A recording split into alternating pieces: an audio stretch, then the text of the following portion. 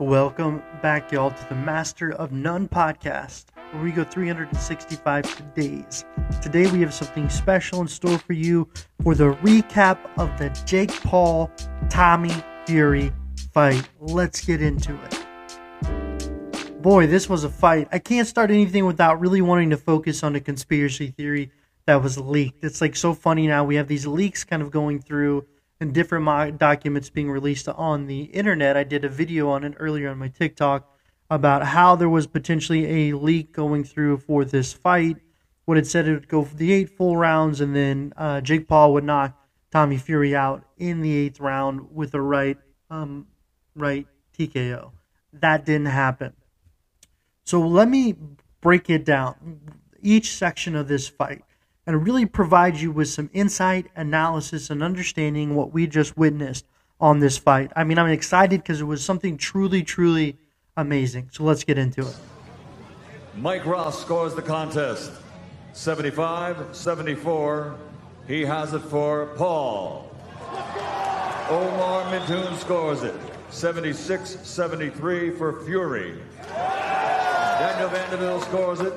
76-73 to the winner by split decision, Tommy Fury.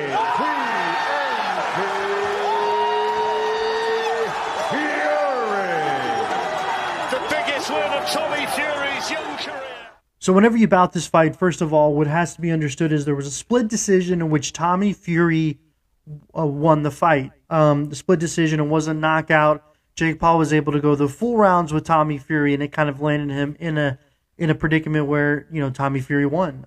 If you listen to my podcast earlier from today, I break down more of the information about Tommy Fury, Jake Paul, the tension, the career, and everything kind of outlining on this fight and why it's so unique and important. So the first thing to take place is, in my opinion, the time of this fight was really interesting. It took place in Saudi Arabia. On the West Coast, it aired around 2 p.m. On the East Coast, it would have aired around 5 p.m. A strange time to fight on a Sunday, I personally believe, but I think there was something else at stake here. This fight took place in Saudi Arabia, and if you look at the time for GMT within Europe and the UK, it was prime time hours for watching it for Sunday evening. So in my ultimate opinion, I think the biggest market to sell this fight to was to the UK and potential other markets. First and foremost, I think Jake Paul is a great fighter, but I think he's a really good businessman and a really good entrepreneur and obviously a social media star. So he really understands the importance of optics. If he's trying to branch out into different areas, different markets, fighting Tommy Fury is really great for his notoriety within the UK. Now, what you have to understand about this fight is it went the distance. I'm talking about it was a fight. I mean, if you were at that fight, you would have been entertained not knowing what was going to happen. That's why I don't think it was a leak. I posted something on TikTok earlier. It got thousands of views. And everybody on TikTok really thinks this is some type of fight in which Jake Paul is paying for it. But what you have to understand is Tommy Fury is not the type of guy, from his character, it seems like he would take money, he would fight for it. So we're going to go ahead and get into the fight card results now, just so you guys can have a good understanding of it. So whenever we look at the Tommy Fury versus Jake Paul fight, it was a split decision.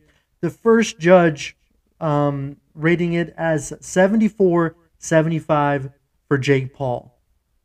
The next judge rated it 76-73 for Tommy Fury, and the next judge gave him a 76-73 for Tom Fury. Tom Fury won, but it was a really, really, really close fight. And from what I saw, even with that 8th round, it's like Jake Paul was able to drop Tom Fury for maybe a second. He fell to his knee. It wasn't a trip like what happened with the Sylvia fight where he stepped on his foot by mistake and fell. I mean, he hit him in the chin, a good tag, and he fell. But whenever you look at the overall progression of the fight, Jake Paul did look winded.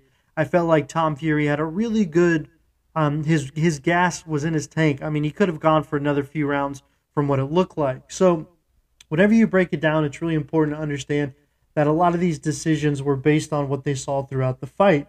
So whenever you look at the live coverage of it round for round, you have a very, very consistent progression for how the points were given. Now, in my ultimate opinion, the ref was taking points away and things like that. And it was like, why are you taking points away? Because there is a hit in the back of the head. But in my opinion, I do think Jake Paul is the best amateur boxer out there. Tom Fury is a legit boxer. He's been boxing since he was 16. His father taught him how to box. His half-brother is the heavyweight champion of the world. So we have to take all this information into context to truly understand what this fight means. But if we look for the first round, okay, round 1, Jake Paul, Fury. Jake Paul was 9, so he had 9 connection hits, and Fury was 10. If we look at 2, same, 9, 10. Round 3, it was 10, 9, Fury. I'm sorry, Paul. The next round was Paul 9, Fury 10. The next round was Paul 9, Fury 9. The next round was Paul 9, Fury 9. The next round was Paul 9, Fury 10.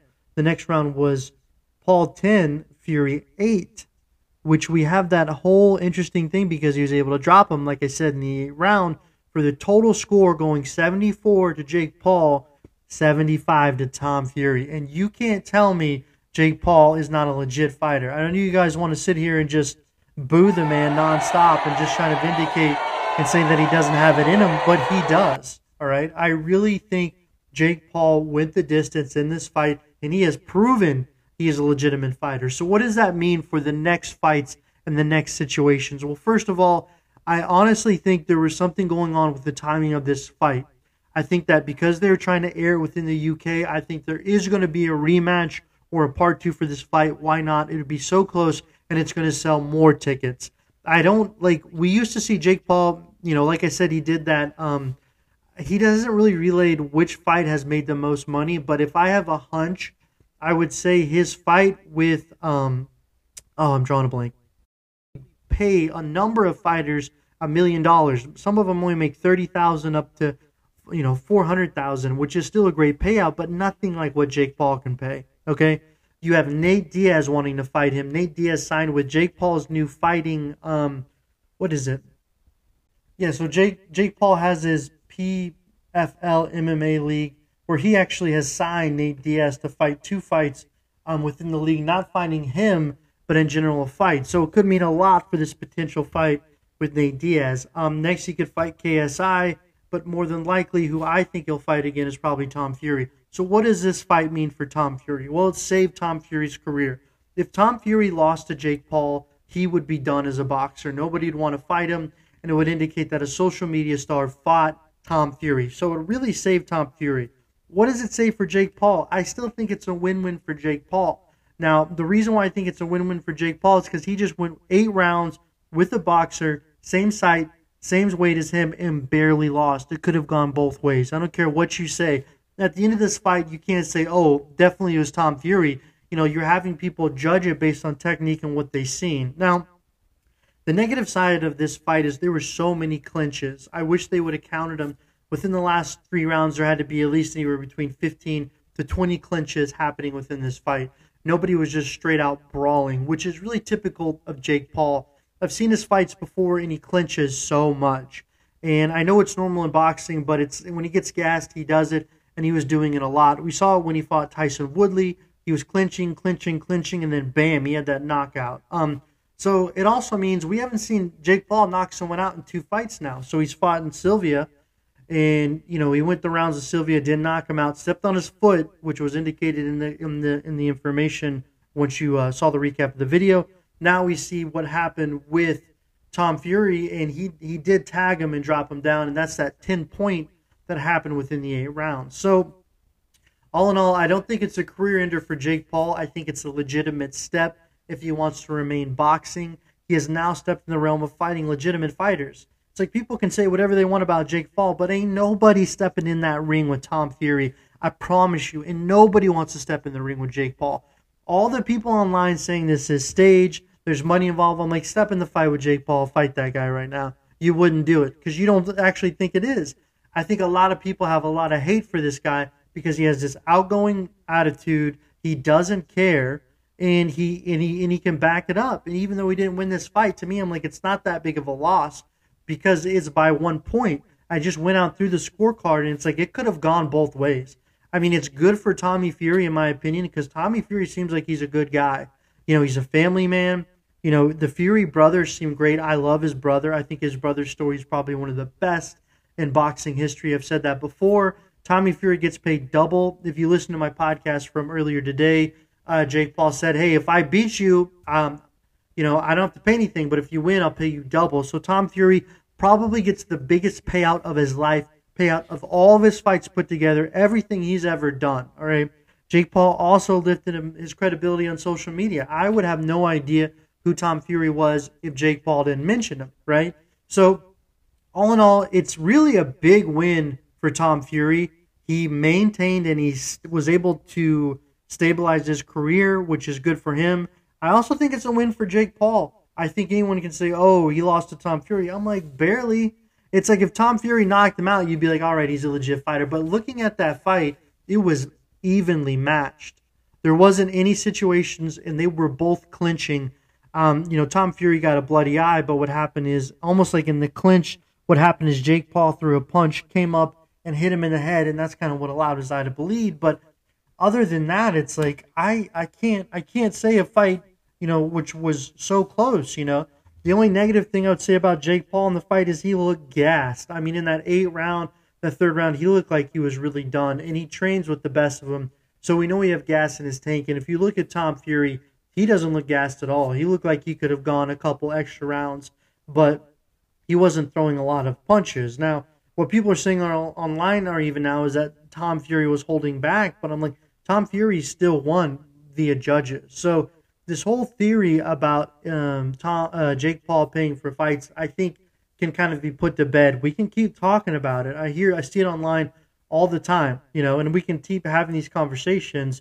But let's go down the route. Let's go down the route that what if it is rigged and Jake Paul does pay for his fights? Well, if Tom Fury wins this fight and then Jake Paul does a rematch and fights him and Jake Paul fights him again, it's going to create more conflict, but it's also going to create more stir. And I think if we see a Jake Paul fight again, it's going to create more money. I think the fact that it was in Saudi Arabia too is really interesting. Now, one thing I know about Jake Paul is he is playing multiple sides of the coin.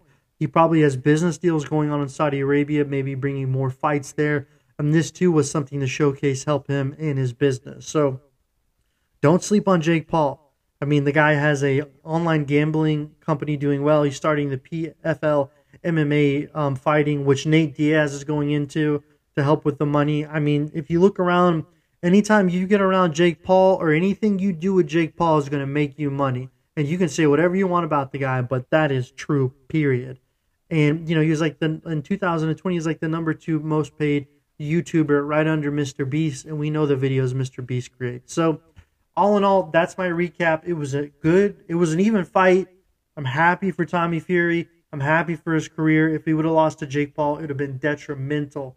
And Jake Paul would have talked so much trash on the guy. It would have been embarrassing. And they talked trash for 2 years, going back and forth on Instagram. Did it stir up the type of fight that would happen when Jake Paul fought Ben Akin? I don't know. Is this a $65 million pay-per-view fight? I don't know. I don't know if it's going to create that much money. So if Jake Paul is going to keep fighting, we're going to see if this elevates him. Now, if Jake Paul would have won this, done. He's fighting everybody, and he's making tons of money with Nate Diaz, KSI. He's doing the whole thing, but it hasn't. So now we'll see the transition point of what Jake Paul does with boxing. Does he continuously box?